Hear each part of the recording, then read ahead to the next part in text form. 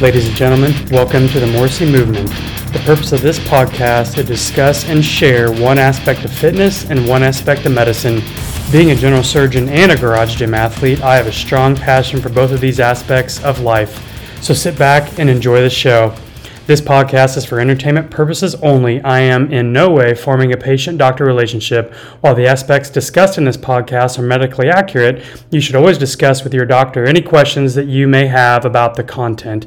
You should always discuss with your doctor before starting any new exercise or dietary changes.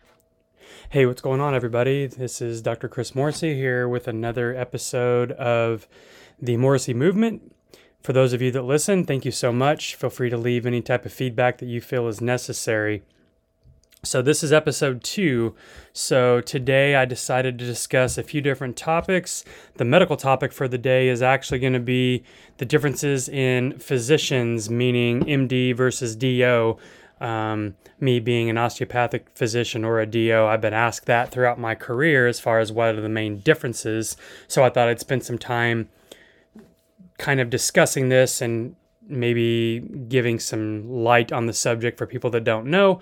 And then the fitness aspect I'm going to talk about is what's called DOMS, or delayed onset muscle soreness, because there's a lot of controversy of what this actually is. So I felt I would talk about these two things today. All right, so let's get started. So as far as talking about MD versus DO, so an MD, or a doctor of medicine, or an allopathic physician, versus a DO, which is a doctor of osteopathy or osteopathic physician. So as far as an allopathic physician goes, the word allopathic comes from the Greek allos, meaning opposite, and pathos, meaning to suffer. So the phrase of allopathic was coined by the German physician Samuel Hahnemann, which I may have not said that correctly, back in the 1800s, is roughly refers to treating a symptom with its opposite. So an example would be if you're constipated, you would give someone the laxative. So you're kind of doing the opposite of what it would be. So if you have hypertension or high blood pressure, you're going to give a medicine that will make your blood pressure go down, or an anti-hypertensive. So that is the kind of the rough definition of allopathic. Osteopathic actually is a branch of medical practice that emphasizes the treatment of medical disorders through the manipulation and massage of bones, joints, and muscles. So in general terms, allopathic physicians are thought to have focused on treatment of disease, whereas osteopathy traditionally refers to treating the patient and not the disease. So where did osteopathic medicine come from? There was a Dr. Andrew Taylor Still, who actually was an MD back in the late 1800s. He was the very first osteopathic physician in the United States. He had lost a few of his children to disease, one with pneumonia and one from like cholera or dysentery or something like that. And he just felt that modern medicine was failing. So he actually took about an 8 to 10 year sabbatical from medicine and studied the human body more intensively on an Indian reservation. So throughout his studies, he discovered that the spinal cord was more intimately related to the organs than previously thought. So he came up with the idea of manipulating the spine in order to alleviate pain in some diseases. Thus, osteopathy was born. The first DO school was actually opened in Kirksville, Missouri, which is actually a fairly small town. I think today they may have a Walmart and a few other things, and then a medical school. So he actually migrated there from Baldwin, Kansas. So you can actually say that osteopathic medicine was created in Kansas. As far as schoolings go, there are approximately 155 accredited MD schools in the United States currently versus 37 accredited DO schools across the country. Both DO and MDs, you have to have an undergraduate degree for the most part. There's a few early decision programs, but for the most part, you have to have some sort of undergrad degree. And actually, this can be in anything. It's a common misconception that all physicians have to be biology or chemistry majors. What I recommend to people is do something you love. So if you love music and you want to get a music major, you just have to take the prerequisite courses to get into medical school, but you do not have to be a science bachelor's to get into medical school. So then once you go through medical school, you do typically 4 years of that, and then you move on to residency. anywhere between 3 to 8 years, depending on your area of focus. So during medical school, DOs actually learn OMM, or osteopathic manipulative medicine, or OMT, which is osteopathic manipulative therapy. You learn it for the first 2 years of medical school. So we typically begin by focusing on physical assessment, learning how to assess the spine, searching for any type of dysfunctions or differences in the tissue as we feel under our hands. We then learn how to attempt to correct any of these dysfunctions through a variety of ways, including myofascial release, which is basically firm pressure on different areas to try to get the tissues to relax. There's trigger point type therapy. There's a therapy called muscle energy, which is actually like a resistive type treatment. And there's also the ever popular HVLA, or, the cracking backs and necks, which you most people have at least heard of or seen that before. So anyway, after the first 2 years of classroom work, then we all go to rotations for our third and fourth year, going through different areas of specialties. So typically, most of the time, you have 2 months of internal medicine, 2 months of family medicine, 2 months of surgery, 2 months of, 1 month of OB/GYN, 1 month of pediatrics, 1 month of psych, and then some sort of elective. And then the fourth year is focused on your desired specialty. So about half of the fourth year is going to be in different programs, trying to make good impression on places where you would like to train at a particular facility. This is somewhat of a working job interview, so to speak. Once you have to decide what kind of field of medicine you go into, which can be very difficult at some times, then once you get this figured out, then you go through a process called the match. This is where you basically decide what program you want to train in what certain city or state or hospital system, and then you basically make a list going from favorite to least favorite, and then the programs that you are choosing also do the exact same thing with its applicants, and then it goes through some sort of random computer algorithm, and then hopefully you get what you're wanting to do. So this is a fairly stressful process because it's a lot of unknowns, and you feel like you have really no control over where you're going to end up. When you're looking at MDs versus DOs, they can be any type of physician. Traditionally, back in the day, osteopathy was primarily focused on family practice. However, there are DOs in every single specialty in medicine. Me, myself, I'm a general surgeon, so this is obviously an issue, or a specialty selection. But there's family medicine, there's GI, radiology, emergency room, ENT, cardiothoracic surgeons, etc. I'm sure a lot of you have actually seen a DO in your lifetime, and maybe you didn't realize this is what you had. Me growing up, personally up in Northwest Kansas, all of our hometown physicians were DOs, and I had no idea there was even a difference until I started really looking at applying to medical school. If I had to venture a guess, only about 10% or so of DOs actually perform the manipulation. Some people just don't feel comfortable doing it. I actually utilize this in my practice. I would say around 8 to 10% of my patients that I see is only for manipulation. So I thoroughly enjoy doing it, and I've helped a lot of people with it. There are so many forms and uses of manipulation. So if you're having certain ailments that aren't being addressed or improving, seeking out someone that does manual therapy may be a benefit from you. However, it has its specific place in medicine. Can it cure cancer? Absolutely not. It's just simply one tool in your bag that you can use to try to alleviate symptoms. There were times in history that DOs were actually viewed as inferior to MDs. This was kind of true mid-1900s or so. Sometimes osteopaths are lumped into alternative medicine, holistic medicine, and so on.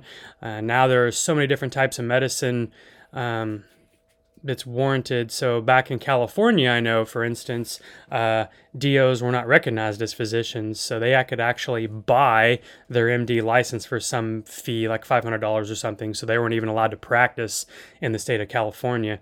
But today, most of the time, they're looked at as equals. In other parts of the world, they are not recognized as fully licensed physicians. In the UK, for example, DOs are viewed to the equivalent of chiropractors, which, chiropractic medicine was developed separately from osteopathy. Our views and training compared to chiropractors are different, as well as our approach to patient treatments. Sometimes I will use the term chiropractor just to make it easier for patients to understand what type of manipulation I'm going to be performing, since most people are more familiar with chiropractors versus osteopaths. So that's kind of a brief rundown of the differences. Again, like I said, I'm sure you've seen both types of physicians in your lifetime. You just may not have realized that. So that is the medical component for today. And now I'm going to move on to the fitness component, which is somewhat sort of overlap with medicine as well. So I'm going to talk about DOMS, which is delayed onset muscle soreness. So I have a few different reference guidelines that I use off the internet. The first one comes from Medicine Net. So basically, any exercise can cause delayed onset muscle soreness when you start a new routine or increase the intensity, but exercises that require the eccentric muscle contraction in particular are more likely to cause DOMS. So I'm going to refer to it as DOMS throughout the rest of this discussion since it's easier to say than delayed onset muscle soreness. Eccentric contraction of an exercise is basically the muscles slow load against gravity as the muscle is being lengthened. So a few examples of eccentric muscle contraction would be a bicep curl, which most people can understand the visualization of that. So as you're bringing the bar from your hips up towards your shoulders, that is going to be the concentric or the shortening of the muscle. And then the eccentric portion is going to be lowering the weight slowly from the shoulders down back to the hips. A few other examples is going to be downhill running because the quads are being forced to lengthen and brace against gravity. Downward motion in squats or the downward motion in push-ups. Also, if you're looking at doing a pull-up as you lower yourself back towards the floor, that is another example of eccentric. So like I said, concentric, on the other hand, is when you're shortening the muscle. Eccentric contraction is actually more of an efficient way than concentric contraction to exercise a muscle because it uses less energy to work harder. Though beneficial, eccentric contraction is also more likely to produce DOMS because it places more stress on the muscle. So what exactly is this that I'm talking about? Delayed onset muscle soreness. So basically it is the muscle pain you feel after a workout. It does not occur during the workout, but typically starts the day after, maybe a few days later, peaks after 24 to 72 hours, and starts easing up after that. It can last up to 5 days, and anything longer is not normal. What is the main cause? It's usually a combination of microscopic tears in the muscle fibers that result from a workout and the muscle's response to repair the damage. So you get little tiny muscle tears when you stress your muscles more than they're used to or in a newer, different way. So if you have been primarily a runner or did a lot of circuit training and then you go to a bodybuilding style approach or even maybe CrossFit, your muscles are not used to reacting that way. The muscle tissue then releases enzymes to repair the tears in the tissue, which results in inflammation and soreness. Contrary to belief, lactic acid buildup can cause pain during a workout, but this is not the source of DOMS. Lactic acid builds up when the muscle does not get enough oxygen to break it down, which causes cramping and muscle fatigue. The pain typically goes away within a few hours with rest and hydration, unlike DOMS, which can last much longer. It can happen to anyone, regardless of fitness levels, when the muscles are challenged in a way they are not accustomed to. Even elite athletes can develop DOMS when they start training after a break or when they increase their training intensity. So I'll use myself as an example. I was doing on my Garage Gym Athlete workout protocols, I was doing one that primarily focused on squats and running. It was called BCT. And we basically squatted 3 days a week and ran 3 days a week. And I was on this circuit for approximately 6 months. And then I decided to go a different route. So then I started going back to more of a concurrent training model, which was, well, the BCT was concurrent training also, but it was focusing mainly on lower body. So then I went back to a normal one. So I started doing quite a bit of pull-ups, and I feel I got DOMS in my lat muscles because I hadn't been doing pull-ups for like 6 months. And then when I got back into these, I was sore for probably 5 to 6 days, and it just hurt to do everything. So I'm sure some people can relate to what this feels like. Is DOMS a good sign? Muscle soreness is commonly equated with a good workout, but DOMS does not need to always be there to be a good sign. Soreness does indicate that the muscle has been worked, which encourages and motivates you to continue with the activity, but it also is important to be aware that how much of soreness is beneficial. If it makes you too sore to carry on with your daily activities, it's probably a little bit too much. Muscle strength grows with exercise even if you do not feel soreness. So once you get accustomed to the work that you are doing, you may not be getting as sore as you used to before. Excessive or persistent soreness is detrimental to muscle recovery and can, in fact, be negative effects that you are looking for in exercise and may affect your athletic performance. If you ignore this, persistent soreness can also damage the capacity of the muscle to repair and grow stronger. Is it okay to work out through DOMS? Yes, it is. Some soreness from DOMS is temporary, and it's perfectly fine to work out through these as long as the ache is moderate in nature. Keeping those muscles active, in fact, is beneficial because it improves blood supply and speeds up healing.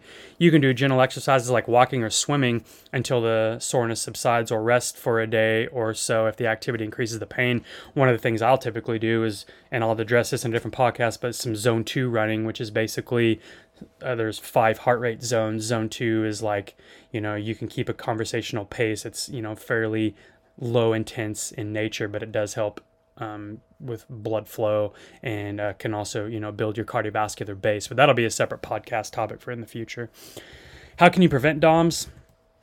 It may or may not be possible to prevent this, but you can reduce the severity by gradually increasing the intensity when you start a new exercise routine. Warming up before and cooling down and stretching after an intensive workout can greatly help in relaxing the muscles and reduce soreness. So the biggest thing I typically see is people go from being fairly sedentary in nature, and all of a sudden, they're on Instagram and they see, Rich Froning's new workout or some sort of superstar CrossFit athlete that has been doing this for a long time, and you just get this kind of all-in mentality, and you go from not doing much to doing a whole lot, and then you can barely walk for a week, and then you kind of go back to the way you were because you did not like how that made you feel. So this is one common misconception or mistake people make when they go into training. Varying your daily routine by cross-training with exercises that engage different groups of muscles may be another good way to handle DOMS. Again, it gives your muscles a chance to recover between workouts without really disrupting your training. A few other aspects that is super important for this is eating a very nutritious diet that includes all groups of foods that help muscles heal. Also, adequate hydration with electrolytes before, during, and after a workout may help minimize this as well. So now what happens if you get this? So how do I treat this? DOMS usually does not require treatment. It typically goes away on its own. Again, the best thing for DOMS is to keep those muscles moving unless the pain is intolerable. Other things that can help reduce DOMS include gentle massage, which may help increase blood flow. You can use a foam roller that can help loosen up knotted muscles. Wearing compression clothing, which many athletes say improves blood flow and reduces pain, although there's really no conclusive evidence or studies for this that I've seen. Applying ice packs can numb the nerve endings to the muscle. That may help a little bit. Alternating between hot and cold showers. Topical application of pain relief balms like Icy Hot or Aspercreme or some sort of thing like that may be beneficial. Current research suggests non-steroidal anti-inflammatory drugs or NSAIDs such as Aleve or Motrin are not really effective for DOMS.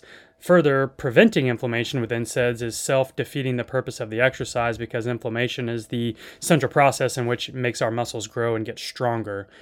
Now, if you get to the point where the pain is super bad, you may need to see a physician. So a few key things you may see is if the pain is completely unbearable, if your pain lasts longer than a week, you have swelling in your arms or legs, and your urine becomes really, really dark despite adequate hydration, which may be a sign of a term called rhabdomyolysis, which is a very severe condition that needs immediate medical attention.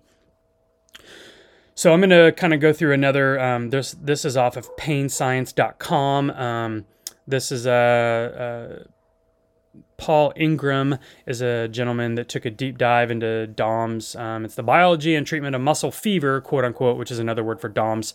The deep muscle soreness that surges 24 to 48 hours after an unfamiliar exercise. So he kind of goes through, so this is termed muscle fever, which is a distinctive muscle pain that nearly everyone experiences after intense or unfamiliar exercise. It's often called DOMS, as you said before. The biology of it kind of remains unclear. We really don't know, and there's really no way to cure it, like I said before. This kind of goes through different reasons of why, and I'm going to skip over a lot of this because a lot of things I've already kind of covered. A few days after significant discomfort and is disconcerting weakness is roughly the worst case scenario. For instance, climbing stairs might be unpleasant, but it's still manageable. The severity is roughly analogous to a bad sunburn or a headache, so most people can relate to what that feels like. More severe DOMS, then it is unlikely without obvious exertion. As with a sunburn, it is possible to overdo it without realizing it, but if the overexertion wasn't obvious, the DOMS should be mild. If you did it enough to know that you overdid it, but not to a ridiculous degree, DOMS should be moderate at its worst. And then again, so once you become more accustomed to the workout regimen you're doing, the DOMS will get less and less and you may not even experience it at all. But again, if you feel sick or urine is super dark or brown, that is a medical emergency that you need to go to the hospital for. DOMS, is like a soreness, but it could be something else. So if you suffer some more of like a direct injury, this may feel like it's DOMS, but actually you may have strained a muscle or even, cause a tendonitis to flare up or something like that. Biological vulnerability. So this can basically spike from transient causes like an infection or loss of sleep. It can also be long-term and serious. For instance, there's a condition called Ehlers-Danlos syndrome, which is a connective tissue disorder. It makes people they get sore very, very easily. So you could also have some sort of underlying medical condition that is not even related to DOMS, even though you may be thinking that it is. So like I said before, there's a few treatments. You can do muscle trigger point massages. You can try, like some myofascial type releases and everything like that. So that is pretty much what I wanted to cover about DOMS. I didn't cover every single little thing, but, there's a lot of things on the internet that you can see. Some of the other things that some people, swear by is some sort of like ultrasound, like a therapeutic type ultrasound, which may or may not help. And again, warming up or doing some sort of light exercises or just mobility work, which we should all do more of anyway, because most of us don't do a good job. Increasing your supplements as far as protein intake, specifically glutamine and arginine, which are essential amino acids. Stretching, icing may or may not be helpful. There's some TENS units or the transcutaneous electrical nerve stimulators, like put little patches on it, kind of can shock your muscles a little bit. Epsom salts baths, drinking extra water. Actually, tart cherry juice has been shown to be helpful to reduce soreness, which I've actually experimented with this myself. And like we said before, certain compression garments may be of benefit. So, like I said, if you're concerned or worried, make sure you go see your doctor, and then always check with your physician before you start any type of new exercise regimen. And so I had one little more, I call it the random rabbit hole place of the week. I was talking with one of my medical students the other day, and we brought up the idea of knocking on wood, and actually we were curious of where this came from. So I decided to do a little interwebs search, and I found some interesting information. It's quite a bit more than I had anticipated, actually. So this is from Wikipedia. Traditionally you just touch, tap, or knock on wood in order to, quote unquote, tempting fate after making a favorable prediction. Hopefully, everything will go in your favor. So the origin is actually, there's a bunch of different traditions across the world. There's something in German folklore where that supernatural beings were thought to live in trees and could be invoked for protection. So the tradition derived from the pagans who thought that trees were the homes of fairies, spirits, and other mystical creatures. So if you go up and knock on or touch the wood, this is like a request for good luck from the spirits. Over in Bosnia, Croatia, and Serbia, they stated knocking on wood is something positive or affirmative about someone or something, and not wanting to change that. Brazil and Portugal is something that actually done physically. So 3 knocks are required after giving an example of a bad thing eventually happening. You don't have to say anything. You just go up and knock on the wood 3 times, and people will understand what that means. In Egypt, it's said that when mentioning either good luck one has had in the past or hopes one for the future. In the English folklore, this is also referred to when people spoke of secrets. So people would actually go out into the isolated woods to talk privately and, quote unquote, knocked on the trees when they were talking to hide their communication from evil spirits who were unable to hear when they were knocked. So there's more of these. This is the main ones that kind of was interesting to me. So anyway, that is my random rabbit hole of the week. So again, thank you very much for listening. Again, I'm trying to keep these short, around 20 to 22 minutes. That is the average commute for the average person across the United States based off my research. So I've gone a little bit long today. But anyway, thanks for listening. Again, if you have any questions or ideas for topics, please feel free to email me at the Morrissey Movement, TheMorrissey Movement at gmail.com. And please feel free to post a review, tell your friends, share with whoever you think. If you completely hate this podcast, then that is your prerogative, and just don't listen to it ever again. So anyway, thank you for tuning in, and we will see you next week.